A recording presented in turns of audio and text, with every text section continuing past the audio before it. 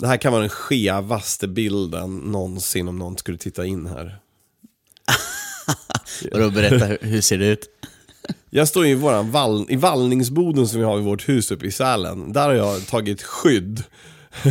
Och står nu med en mick framför mig och en sån här skumgummi-skärm bakom liksom, för att dämpa lite. Du står någon ska gå ja, jag står upp. Ja, jag behöver känna mig lite på tå. Jag får, när jag sa till min brorsans familj och min familj och min mamma så här, jag ska bara gå ut i vallningsboden och spela in lite podcast. Då kände jag mig lite som i Tillsammans, när jag bara ska gå ner i källaren och snickra. Ja. Det var samma grej lite.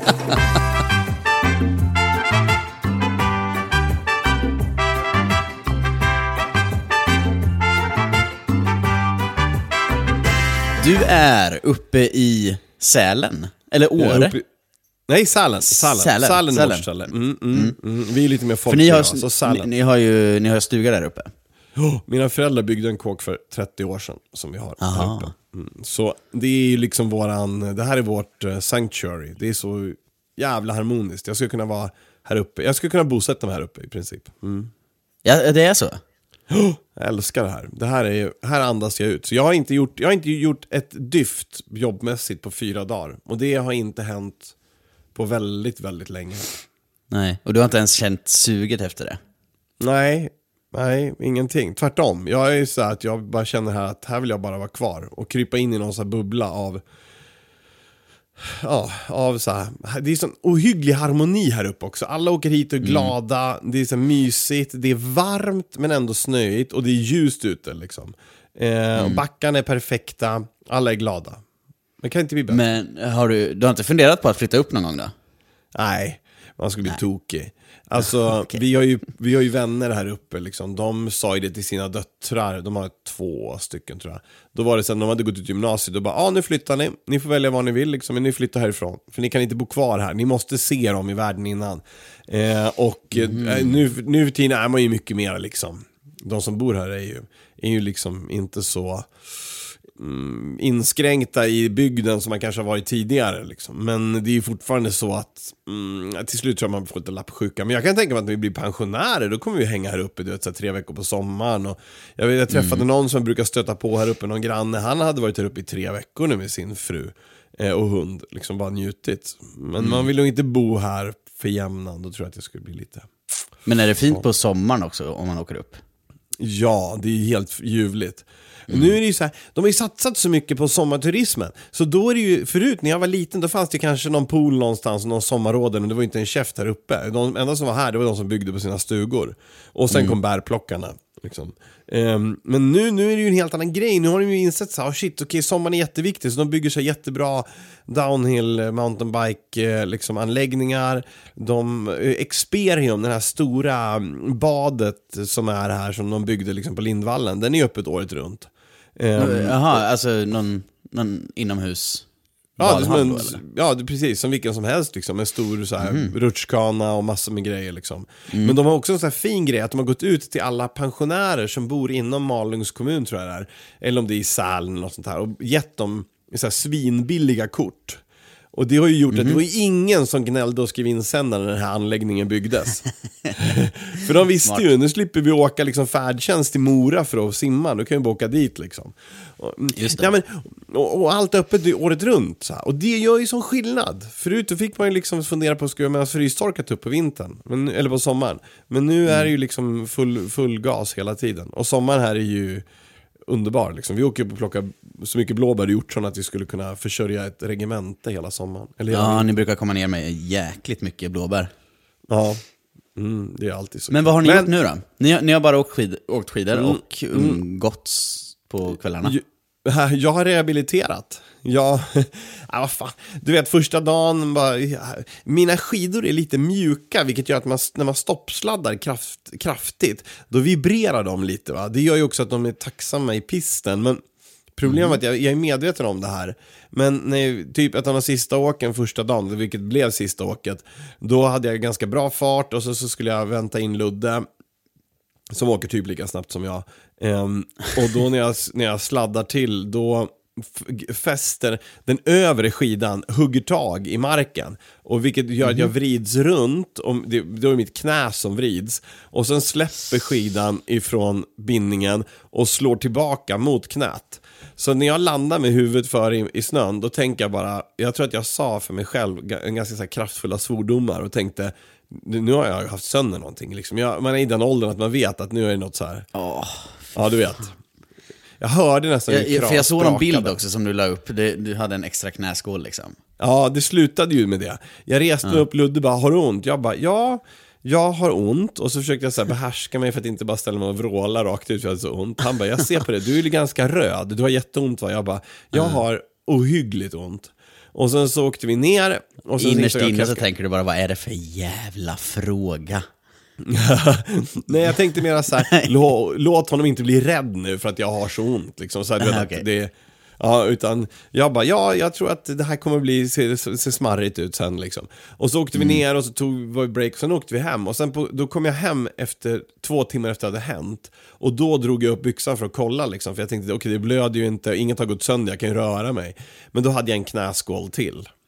Alltså det var så svullet och jag är fortfarande jätteont. Men idag så 2 dagar av lugn och smärta och stelhet och så här, men jag har försökt att gå så håller det mjukt och så. Och idag då kunde jag stå på skidor igen, så det var jätteskönt. Och det kompletterades med en förkylning från helvetet. Men då har du kollat upp det då, så det inte är något sönder där? Nej, vad skulle det kunna vara? Det är bara lite stelt. Alltså det är ingenting som är sönder. Jag kan ju röra allting. Svullnaden går ju ner. Ja, det finns inget allvarligt i det där. Den fick en bra kyss av skidan bara. Och så fick jag en smäll på min friska arm. Och den andra armen har jag ju någon inflammation i sen tidigare. Så jag är ju liksom, och så jätteförkyld. Så jag är ju så halt och lytt så det är löjligt. Ja, du låter lite... Det hörs på dig att du är förkyld. Ja, det gör det. Alltså, du skulle ha hört för ett par dagar sedan. Herregud. Alltså. Men hur är det med dig då? Det är bra. Båda knäna är friska och jag är inte förkyld. Det får väl... Fett. Det är väl 2-0 till mig då. Har du ätit någon påskmat? Har din mor skickat upp någon påskmat från Vimmerby? Nej, jag har inte ätit någon påskmat alls faktiskt. Jag har knappt märkt att det har varit påsk. Du har gjort den där klassiska Stockholmsgrejen. Jag tycker inte påsken, det är inte så stor högtid för mig. Nej. Så det gör inte så mycket. Nej. Nej, någon hade varit trevlig om någon hörde av sig kanske. Men okej, jag fattar. Jag skulle ha skickat ett påskägg. Nej, men alltså, det går ju inflation i såna här företagspåskägg. Jag antar att ni måste ju drunkna i godis, eller hur? Nej, jag tror inte det. Jag tror inte vi har fått så mycket. Det kanske blir en backlash nu, att folk inte skickar lika mycket. För förut då var det verkligen så.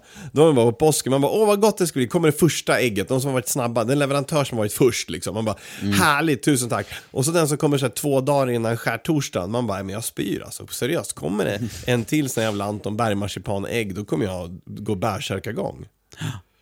Men har du käkat mycket godis nu eller? Nej, inte så värst mycket. Jag fick... Nej. Av Linnea hade köpt, hon vet att jag gillar ju såna här Anton Berg-ägg liksom, som de är krispiga utanpå och så har de har hård utanpå och så har de lite choklad och så är det marsipan eller nougat inuti. De tycker jag är jättegoda. Det är det påskgodis jag föredrar. Det hade hon köpt liksom, så att jag hade en liten dos. Men jag har ju dels varit så förkyld och dels så var jag ju så jävla dåligt skick när vi åkte hemifrån. Alltså jag var verkligen förstörd. Jag hade sovit 5,5 timmar per natt de sista nätterna, för det var så mycket jobb. Och jag var verkligen så här helt ur fas. Så att men jag kan inte äta godis här uppe. Jag måste äta bra mat för att bara hela min kropp de här dagarna. Så att det har verkligen varit så liksom. Mycket frukt. Vad skönt, vad bra. Bra jobbat. Minns du de här när vi var i Finland på Fazer i deras fabrik? Ja. Och filmade då, jag får mig att det var inte det runt den här årstiden typ. Jo, men jag tror fast det, va? Det var väl deras traditionella... för jag minns att de gjorde de här äggen som de fyllde med choklad. Alltså riktiga ägg som de hade blåst ut och fyllde med choklad. Ja. Kommer du ihåg dem? Ja, just det. Det var ju riktiga ägg som var tömda och rengjorda. Just det. Och det var ju det var ju runt påsk som det var en stor grej i Finland. Och jag tror att det säljs i Sverige nu också. För jag såg på deras Facebook nu att de hade det nya för i år. var att de hade uppgraderat den där till att ta ett strutsägg. Nej. Så det var ju så här 2 kilo choklad i den där. Nästan. För jag tycker redan att den där hönsägget var lite mäktigt. Det var ju en så här... det var ju skitmycket. Det var ju som en det var jättegod choklad, det ska man inte säga något annat. Ja, det är ju som någon nougat liksom de har i. Ja, precis, som någon guldnougat typ, kan man väl jämföra med. Ja.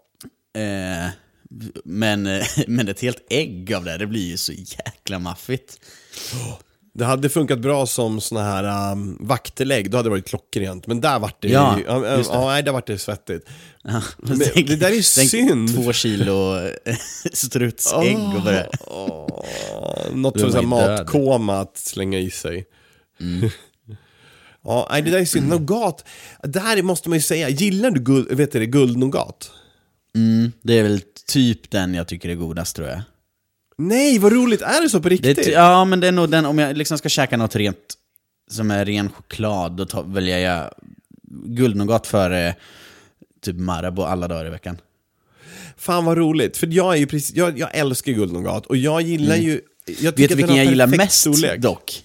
Min absolut det jag köper. Fast det är ju mer textur i den. Det är ju Pigalle. Vet du vilken det är? Jaha, ja.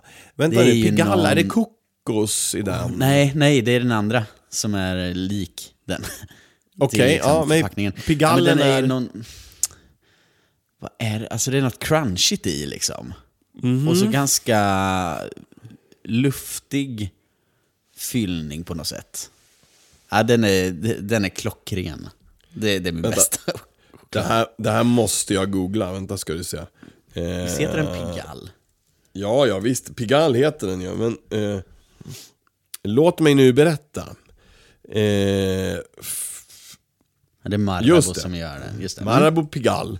Ja, och den är ju intressant. Den är ju då alltså på 50... Nu ska jag läsa hela storyn här. Lätt vispad hasselnötstryffel med ett täcke av mjölkchoklad. En riktig elegant. Och storyn är på 50-talet tyckte man att allt som var franskt var väldigt tjusigt. Kanske var det därför Pigalle fick ett omslagspapper i blått och rött. Hur det rosa kommer in i bilden är dock oklart. Och så hänvisar man då till någon form av fransk nougat då. Det som är kul är ju att det fanns en choklad förut som heter Tre Musketers. Jaha, var den liknande eller? Nej, men det var ju någon story om de 3 musketörerna och så här. Men grejen med den var ju att den skulle varit då vispad. I reklamen i Kalle Anka-tidningarna så stod det alltid vispad minst 2000 gånger. Och man bara, shit, den är så jäkla fluffig. Och den var ju väldigt fluffig. Men just vispad 2000 varv då, eller? Ingen ifrågasatte. Oklart, högst oklart. Högst oklart, så kan det få vara. Ja. Jaha, så det är din favorit. Vilken är din favorit? Du är ju mycket för kylskåpskall Marabou-choklad, eller hur? Nej, men jag gillar... Det tar du alltid när vi är ute och flyger. Och så kommer de förbi och frågar om man vill ha kaffe eller te. Och då knackar du dem lite lätt på axeln och säger: kan man få sån en liten... Ja. Jo, men just det, när man sitter på SAS-kärran då vill man ha en liten mjölkchokladbonus där för att man har köpt en plusbiljett. Ja, visst. Jo, men den är god så det. Ja, men den tycker jag om. Men annars är jag väl mera en sån... Jag är ju väldigt förtjust i frukt och mandel. Men jag hade också en väldigt tydlig Bounty-period under när jag gick i gymnasiet. Och sen så har jag aldrig varit så mycket för Snickers. Och Japp är gott, men det blir lite väl mycket efter ett tag. Men om det är idag, och det här tror jag att det är efter min pappa, men jag är ju en centernörd. Jag älskar ju center. Rulle, centerrullen, så man kunde liksom frasa upp pappret, ett snäpp, plocka ur en rulle och peta in i munnen när man körde bil. Klockrent. Det är ju Cloetta, va? Ljungsbro som gör den där. Ja, visst. Jag har släkt som jobbar eller jobbade. Det är några som har slutat, någon som har skitsamma. Jag tror att det är någon kvar som jobbar på Cloetta. Så vi brukade få hem så här kantstött godis liksom. Åh gud, så trevligt. Till jul.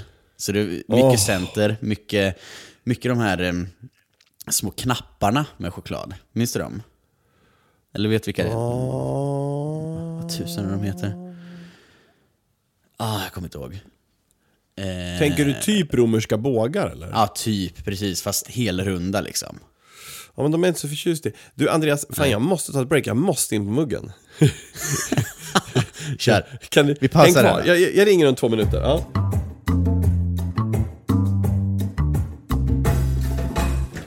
Hallå? Så, nu är jag tillbaka. Hallå? Ja, nu är jag tillbaka. Är du tillbaka nu? Var det nummer 1 eller nummer 2? Det var nummer 1. Alltså grejen är så här att när man är ute och åker skidor så då dricker man ju generellt för lite vatten. Man tappar ju så mycket vätska. Och sen så vätskar jag upp mig som en, jag vet inte vad, när jag kommer hem. Och då slutar det förstås med att... jag fattar. Det där märkte jag när jag åkte till Gran Canaria. På flyget, där charterflyget. Då började folk... alltså jag satt längst ut, ganska nära toan. Pratar jag om det här? Nej, det ringer någon svag klocka sådär att folk började springa. Ja, precis. Ungefär en timme efter att vagnen hade gått förbi så började folk skena liksom. Och det var världens kö och jag liksom fick trängas sittandes på min plats med kanske hundratals rövar liksom som skulle förbi. Det var så tydligt. Du märkte liksom att det tog en timme från att vagnen passerade. Alltså, så vi ska bort på... vi ska åka till Mallorca en sväng i sommar. Och då när vi satt här och bokade platser på flyget så Linnea bara, jag tänker... Vi sätter oss nära toaletten, för det är ju bra. För då har man ju nära med ungarna. Och det är ju skitsmart. Tills man kommer på att nej, vänta. Då har man ju spring vid sig hela tiden. Det är sämst. Alltid någon jävel som står och hänger i gången vid. Nej, det är ju ingen bra idé. Men ska vi ta lite mail nu då? Passa på. Ja, men du, nu ska vi ta brev.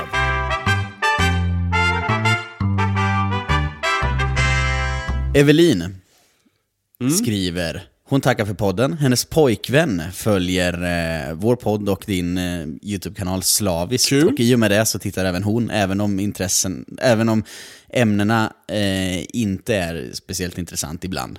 Men hon gillar jargongen och snacket som vi har. Så det får man väl tacka för. Ja, alltså ämnena kan man ju alltid göra roligare. Men jargongen är ju svår att förändra. Och då väljer jag ju hellre att hon tycker att det är kul. Att hon uppskattar jargongen, det måste jag säga. Där bugar jag mig och tar av min hatt. Det är ett bra betyg, tack så mycket. Ja, hon har i alla fall 2 förslag i Västerbotten. Äntligen! Som ska upp på kartan såklart. Dels är det Svansele Vildmarkscenter. Det står inget om det, men det ska vi kolla upp. Det ska vi sätta upp på kartan. Och sen är det såklart Västerbottenostsfabriken i Burträsk. Ja, vad 17... Burträsk. De där har jag varit i kontakt med och jag har stött på dem. Ja, det där liksom, jag träffar på dem lite titt som tätt och så bara, du måste komma hit. Ja, det vore jättekul. Och så bara, vi mejlar. Och de vill att vi kommer dit. Ja, det har kommit som idé tidigare. Ja, jag måste ta tag i den kontakten igen. Tack för att du sa det. Bra.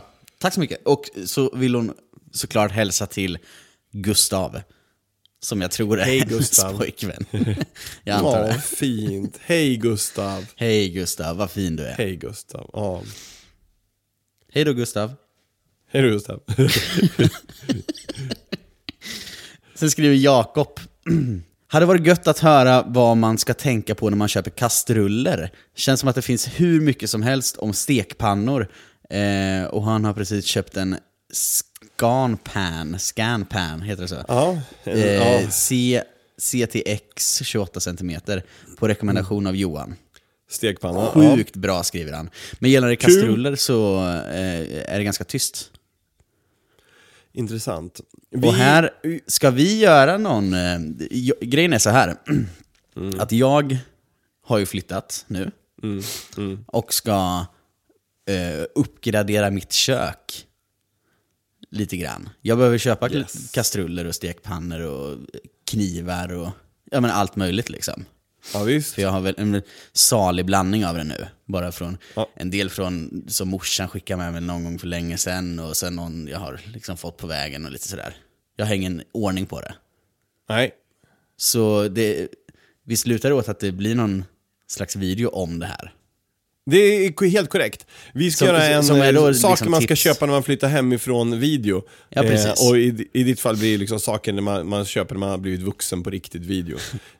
Just det. Och kastrull är ju en sån grej som det är lätt att prata om stekpannor. Man tycker man använder det så mycket. Kastrull funkar med vad som helst, för det ska ändå bara koka. Men jag tycker ju så här att satsa på en bra kastrull.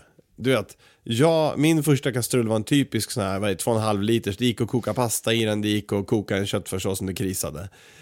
Finns det möjlighet, köp en av ett bra märke som har en tjock botten. För den tjocka botten, det gör att du minskar risken för att det bränner fast, därför att värmen fördelas jämnt i hela kastrullen.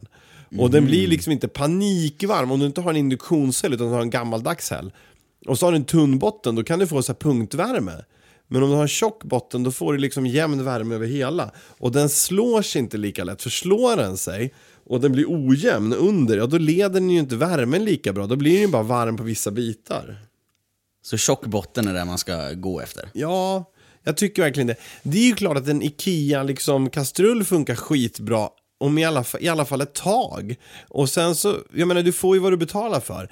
Fissler, Scanpan, Petter Anders, va?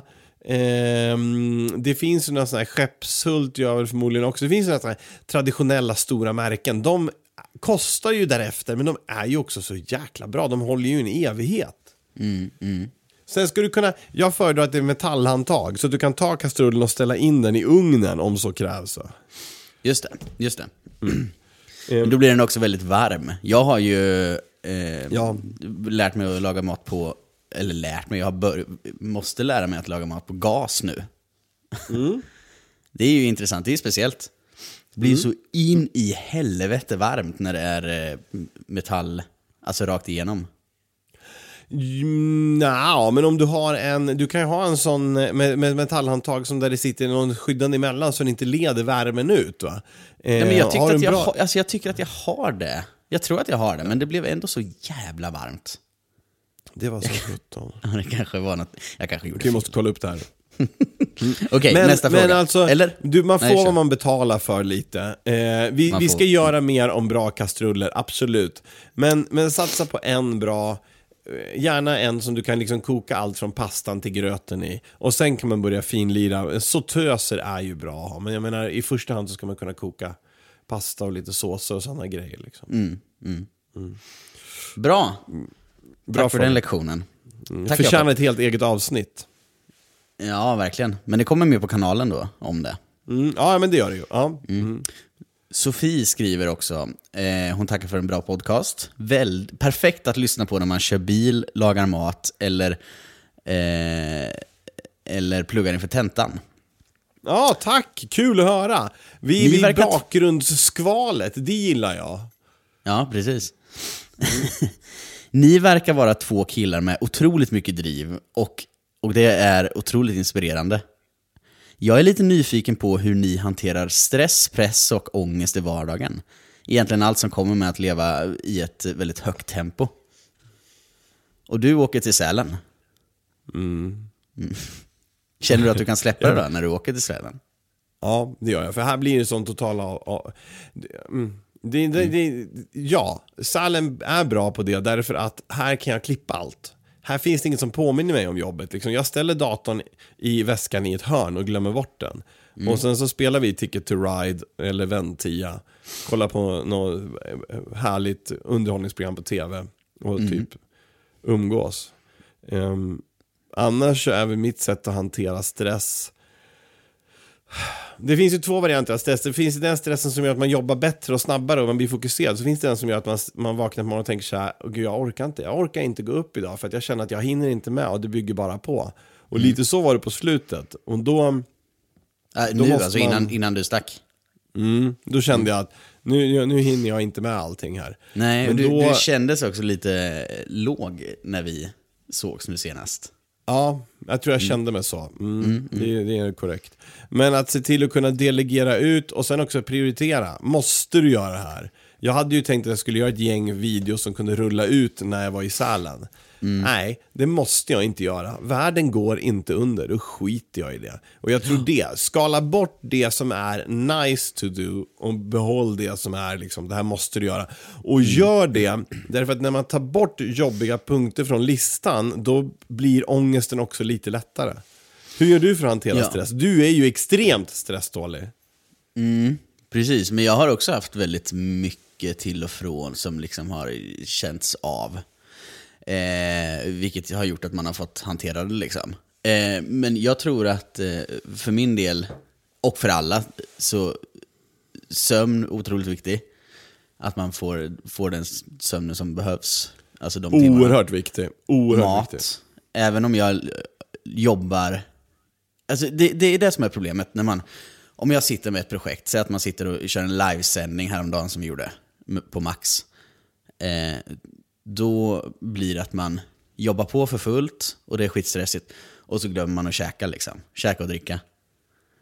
Ja, visst. Och det där är så jäkla ofta man har gjort det. Men nu har jag börjat tvinga mig att verkligen inse att man måste käka middag även om man jobbar till 10 liksom. Så det är en sån grej som är väldigt bra. Men sen delegera saker också såklart. Det är ju väldigt viktigt. Men det där med sömnen och maten är ju bland de viktigaste. Här uppe nu har jag sovit 10 timmar per natt. Och jag märker ju direkt att min kropp mår ju bättre och att jag börjar ta igen. När jag har jobbat och sover mindre än 6 timmar per natt, då blir jag ju direkt mindre effektiv.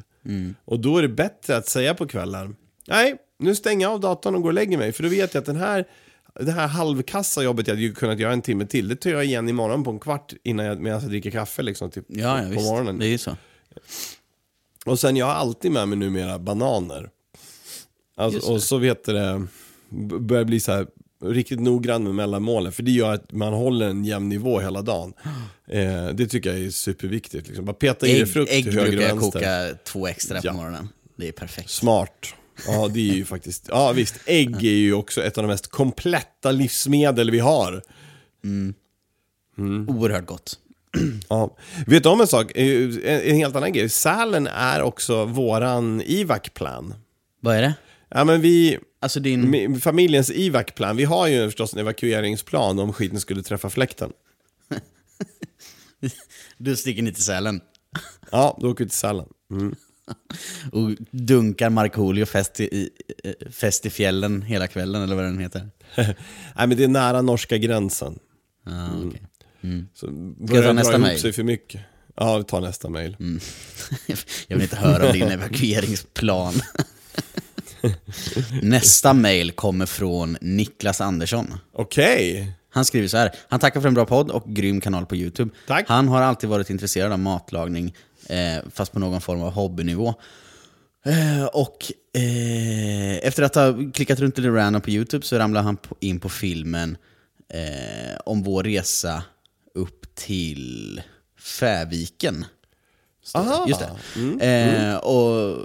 Och så håller han på att kolla igenom kanalen.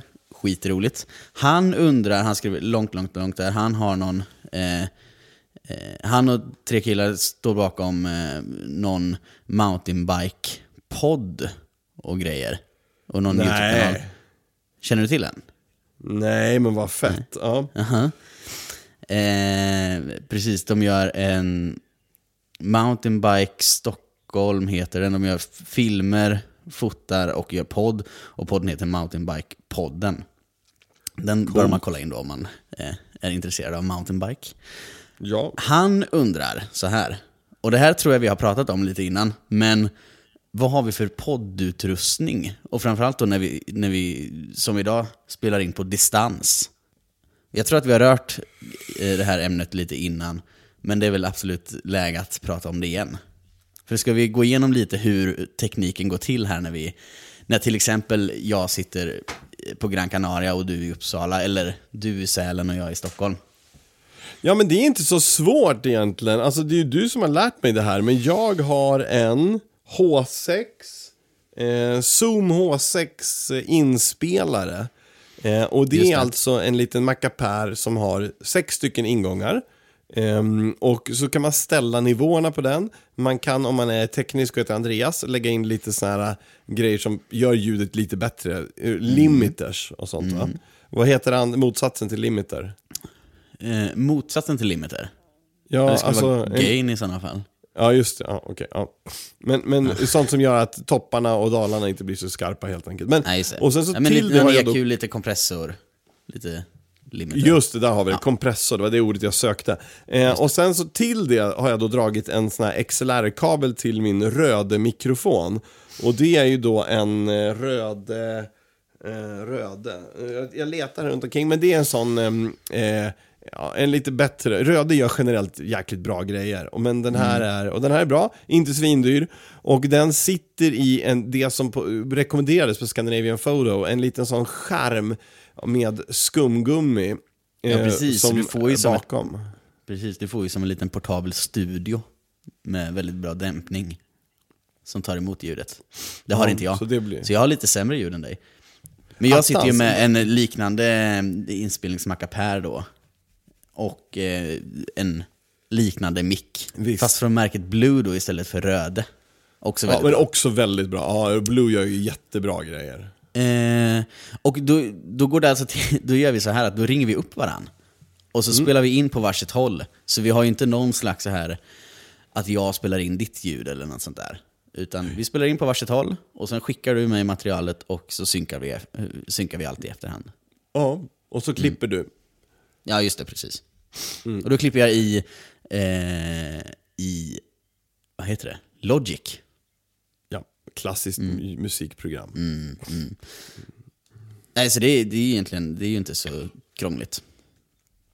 Nej, men det blir jag tycker ju att man brukar ju säga det att folk som börjar med typ vlogga eller jobba med ljud och bild, de tittar på bilden ganska länge i början. Men snabbt så inser man också hur viktigt bra ljud är. Jag tycker någonstans utifrån de något begränsade resurser vi har att vi får till ett schysst ljud. Jag lyssnar på det och tänker så här, det här låter bra. Framförallt så har vi ju utvecklats väldigt mycket. Från att standard är att vi sätter en mikrofon på kameran. Typ i början när vi hade det i fabriker, det var ju helt vansinnigt.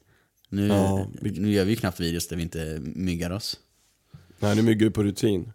Jag satt och funderade på det. Jag gillar ju också tanken på att ha till exempel om du och jag är ute någonstans och snurrar, då vill man ha en mygga på dig, för det blir så här bra snack. Och sen mygga på mig förstås. Och sen så vill man ha en riktmikrofon, eller kanske till och med en stereomikrofon. Jag funderar på det. Röde gör ju en sån som ser ut som en boll som tar upp ljud runt omkring. Och den tänker jag, typ om vi skulle åka iväg och göra ett reportage någonstans, om man är utomhus mycket, för att få med naturljuden och det, så man kan kanske lägga lite svagt i bakgrunden, men det gör ju att det blir mer levande.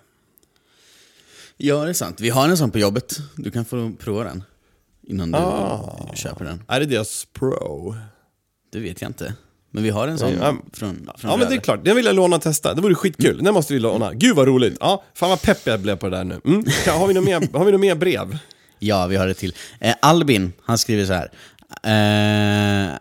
Han undrar, min fråga till er är, vilka eller vilket spel är vårt favorit? Alltså, spelar du något spel nu, Johan? På datorn? Ja, jag antar det. Ja, eller PS4 eller något sånt där. Men inte kanske så här. Inte Snake på telefonen. Nej, men alltså så här då, okej. Jag gillar vänta, jag kan faktiskt ta upp och berätta. På datorn just nu så gillar jag PlayerUnknown's Battlegrounds. Jag är ju total rookie, jag har ju typ fått 2 kills. Men jag har gett mig tusen på att jag ska lära mig det och bli bra på det. Det tycker jag är grymt kul. Fortnite är ju väldigt roligt, men jag gillar realismen i PlayerUnknown's Battlegrounds. Det är det. Och sen så på PS4, där har jag ju Fortnite. Så där håller jag på att testa och köra Fortnite när jag hinner. När det kommer till brädspel så spelar vi Ticket to Ride, för det är sjukt roligt. Det är så jäkla kul. Ja, du gillar också det. Vet du vad? Jag har en app till det. Det är typ den dyraste appen jag har köpt, tror jag. 100 spänn kostar den. Ja, men den ingår i spelet, tror jag. Jaha, okej. Men då kan man köra mot liksom folk. Antingen folk som sitter på samma nätverk eller online. Så det är ju asfett. Wow! Jag har typ spelat 2 partier, men jag tycker det är sjukt kul. Och sen på iPhonen så spelar jag. Nu måste jag stänga ner spelet bara för jag måste öppna det för att kunna säga exakt det korrekta vad det heter. Det heter Bloons Super Monkey 2. Och det är ett klassiskt sånt. Det här spelet är gratis. Och sen så kan du skruva uppgradera grejer. Och då kan du välja att det kostar pengar. Eller att du typ kollar på reklamfilm för att snabba på. Men det behöver inte jag göra för jag har ingen brådska. Men det är typiskt sånt spel som man snabbt tar upp. Och så kan man lira typ 10 minuter. Och så har man fått liksom någon form av dos av röja med en sån här super uppkittad Super Monkey liksom, som skjuter pilar och grejer. Vad spelar du? Alltså, jag är svag. Jag spelar inte jättemycket alls. Men jag köpte en tv igår som jag får hem imorgon, tror jag. Fett. Vad är det för tv? Vad pratar vi? En Philips 4K, någon lite billigare som var på rea. Det är den som har sån här LED på baksidan som visar ambient-ljuset eller vad det heter. Fått bra kritik för den. Ja men absolut. Hyfsat. Det ska vara rätt bra bild och så. Vad gav jag? 6 000 eller något sånt där, tror jag. Ja. Så den, i alla fall, då ser jag fram emot att koppla in mitt PS4 och börja spela lite. Någonting. Jag vet inte vad, men något slags spel. Och här vill jag gärna ha tips från dig då. Eller för all del lyssnarna. Eller från lyssnare. På bra skjutspel, tror jag. Ganska realistiska, gärna. Skjutspel? Du gillar sånt? Jag tror det. Fan vad roligt. Så det ska jag fram emot. Annars kör jag ju bara så här skitspel på iPhonen som är från samma utvecklare som är Catch Up. Känner du till dem? Det är de som har gjort de här. Alltså de gör så simpla spel som det inte händer något i. Men jag tror en av deras mest kända är det här tornet som man bara ska trycka och bygga liksom. Och så ska man få den exakt i mitten. Det är jättehjärndött liksom. Ja, men det är inte det, för det blir någon form av stimulering i det. Den tilltalar av ett skäl. Den tilltalar inte för att vi är blåsta eller har blivit blåsta. Den tilltalar för att den triggar någonting. Det där tycker jag är jättespännande. Nej, så jag är inte så mycket för spel överlag. Nej. Ticket to Ride tycker jag är skitkul. Ja, dock. För jag antar att det finns massor med taktik i det och sånt som vi ska utforska längre fram. Du, en grej. Vi testade här uppe. Jag och Ludde gillar att spela lite flipper. Och de har ju bland annat mitt favoritspel. Det här Medieval Madness som jag tvingade att spela ibland. Men de har också, Star Wars. Ett nytt. Som var så vansinnigt fett. Så jag funderar på att försöka hyra det och ha det på kontoret ett par månader. Oj, jävlar. Ja, det vore ju kul. Det vore roligt. Okej, ska jag ta nästa mejl? Yes. Christer skriver. Titeln är sous vide och drinktips. Och han skriver att han har precis köpt en sous vide då efter lite inspiration från dig. Och skulle gärna vilja ha lite tips på bra saker han kan sous vide helt enkelt. Och här är ju om jag ska börja med en grej, för jag har ju också en sous vide efter att du har gjort sous vide videos. Så kan man ju konstatera att fisk blir ju fruktansvärt bra. Fisk. Det är ju sällan man får fisk så perfekt gjord som i en sous vide. Jag skulle vilja säga att nu är det ju också skrejtider. Vi är i sista fasen av skrejsäsongen, alltså när torsken är som allra bäst. Köp skrej, googla skrej sous vide eller torsk sous vide. Och så gör du någonting där du har lagt den i en sån här påse tillsammans med kanske en liten gnutta vitt vin. Du har saltat den innan. Du har lite smör i, kanske lite citron kanske. Lite citron. Kanske en liten kvist fransk dragon kan vara gott, men absolut inget krav. Och så kör den på den temperaturen som man rekommenderar. Och då är det värt att veta att hardcore sous vide-människor och folk som är väldigt vana att äta restaurangmat, de vill ju ha typ sin hälleflundra på 36 grader så att den precis har stelnat. Men när det kommer till torsken så vill man kanske ha den så mycket i en sån temperatur så att den är fast men är fortfarande supersaftig och att den precis faller isär i lamellerna, då är den perfekta. Och så serverar den kanske med ett vanligt enkelt potatismos eller amandinpotatis som man har skjudit. Och precis när den är klar, då bara drar man av plattan, låter den stå i det varma vattnet tills den blir färdig. Och sen så tar man av och serverar den. Så kanske man har en gnutta brynt smör eller hollandaise till. En hollandaise på det där, ja. Och då kan du träna på det några gånger. Och när svenska sparrisen dyker upp här om ett par månader, va? Då är du redo att servera där på en middag tillsammans med svensk sparris som du också har så viddat. Ja, för det blir också väldigt gott med just sparris. Genant gott. Och sen så kan man väl rekommendera olika köttbitar, helt klart. Jag menar... Ja. Det är ju riktiga köttnördar. Läs Johan Jureskog. Vill ju inte att man så vidare. Nej.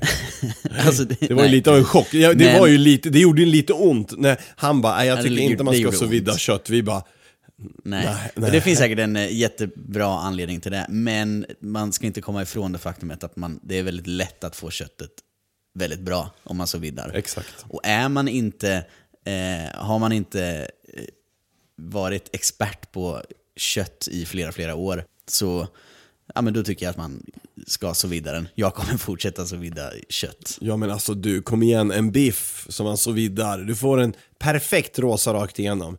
Som jag och min fru, vi är exakt likadana. Vi vill inte ha det blodigt, vi vill ha det bara lite så här trevligt rosa och saftigt. Ja, du vet ju. Ja. Och nej, gästerna är 10 minuter sena. Helvete, här står jag vid grillen. Och nu är den här nästan, den kommer ju bli grå då. Eller så får de kallt kött. Vad gör jag nu? Panik. Så vid. Man bara, nej, låt den ligga kvar i. Sen när gästerna anländer, då tar man upp den här påsen, torkar av köttet, smackar på den i en grillhet gjutjärnspanna. Och sen så är man liksom hemma. Ja, nej. Jag så vid det fantastiskt. Ja, det är väldigt gott. Och så man börjar skena iväg även att köra så här kyckling eller annan fågel. Ja. Det är ju väldigt det är väldigt gott när det blir så perfekt, för det är ofta så att man får överstekt kyckling. Men alltså det är ju så här, idag ska ju folk skämmas över att de serverar överstekt kyckling, framförallt på restauranger som inte är liksom vägkrogar. Just av det enkla skälet att när du så vidar kycklingen, då blir den ju perfekt. Du vet den här kycklingfilén som kan vara så vansinnigt tråkig, men så vidar den så blir den ju perfekt rakt igenom. Alltså sånt är svårt att bortse ifrån. Ja, verkligen. Sen har han också ett drinktips, och det här tyckte jag var så jävla roligt. Lysande. För det är en 4 Bacardi Limon. Herregud, ja, jag har shottat 2 centiliter 2 centiliter likör 43. Och sen fyller man upp med Red Bull. Och sen kan man kan göra den lite starkare, för att Red Bull är ju rätt dyr. Så tack för det drinktipset, Christer. Den lär ta. Ja. Du, vi har 3 mejl kvar. De ska vi hinna med. Okej, vi snabbar på då. Då är det Sandro som skriver: Tjenare, vill tacka för er podd som man upptäckte för 3 dagar sedan. Har lyssnat igenom alla 15 avsnitt på 3 dagar. Bara bra. Det? Nej, vad roligt. Stor eloge. Nej, tack som 17. Ja. Min fråga är, och det här var någon annan tror jag som fråga också. Skitsamma. Men frågan lyder: vilket är vårt första riktiga matminne? Har du fått någon enklare fråga? Men det är ju en jättebra fråga. Ja, verkligen. Men skitsvår. Wow. Jag har funderat på det sen jag såg det här. Jag har inte kommit på något. Alltså man kommer ju ihåg när man käkade gröt liksom, när man var liten. Men det är inget, det kanske inte platsar här riktigt. Men jag tror så här, om jag får inleda, så tror jag, om jag försöker liksom, det är svårt, man försöker rannsaka sig och tänka, okej, men det där, men nej, det var före det. Men jag har en sån tydlig grej när min farmor och farfar bjöd med mig och min mamma och pappa ner till Grythyttan och käkade. Då var det så roligt, för jag måste ha varit typ 6-7 år max. Och jag minns det så tydligt. Jag minns liksom dofterna, hur det var där inne och så här. Jag minns kanske inte maten per se, men det var ju kopplat till mat. Och det roliga var att de hade någon form av så här prislista från Böden, där det var typ så här vad det kostade att få en öra bortskuret eller en hand avhuggen eller ja, så här. Och sen så vet jag att jag tyckte den servitören vi hade var så jävla trevlig, så jag hängde en del med honom där. Liksom, det var så häftigt liksom att han serverade, jag vet inte, men det är en sån där grej som har hängt kvar jättelänge. Det är sånt supercoolt minne. Du då? Ja, men så här, farmor eller mormors pannkakor liksom. Det var ju shit, det måste ha varit bland de första. Det tyckte man ju var så jäkla gott. Jag minns också hur vi brukade vara ute på gården liksom, som där min farmor och farfar bodde, och så är vi fortfarande liksom kvar i släktens där. Och då satt vi i hammocken och fikade. Och då var det liksom doften av gräsmatta.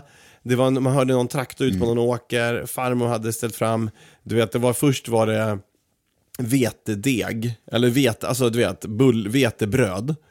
Och sen var det kakor och dopp liksom. Och sen var det tårta på slutet. Det var liksom uppdelat i olika grader så man åt brödet först och sen åt man dyra svåra kakorna och sen var det någon tårta efteråt. Och så drack man flädersaft. Och sen vet jag att farfar liksom nickade till lite i hammocken, och jag också lutade mig tillbaka och tänkte bara, fy fara, och än när jag blir vuxen ska jag ha en hammock. Och i sommar ska vi köpa en hammock liksom. Jaså, vad mysigt. Ja. Och då börjar ni servera bröd, kaka och tårta i följd. Japp, och så ska jag dricka flädersaft och somna in där på eftermiddagarna. Livet på en pinne. Ja, fint. Japp. Du, Filip skriver också. Han tackar för en grym podd. Tack Filip. Han tycker de längre avsnitten är perfekta. Och jag tror att det här kommer att bli ett längre avsnitt. Absolut. Kul att höra också. Ja, verkligen. Har du några bra tips på champagneglas om man ska införskaffa sig det? Ja, jag brukar alltid rekommendera Riedels Pinot Noir. Det är väl Veritas-serien, Veritas. Och glasen heter Pinot Noir, och Noir stavas då Noir.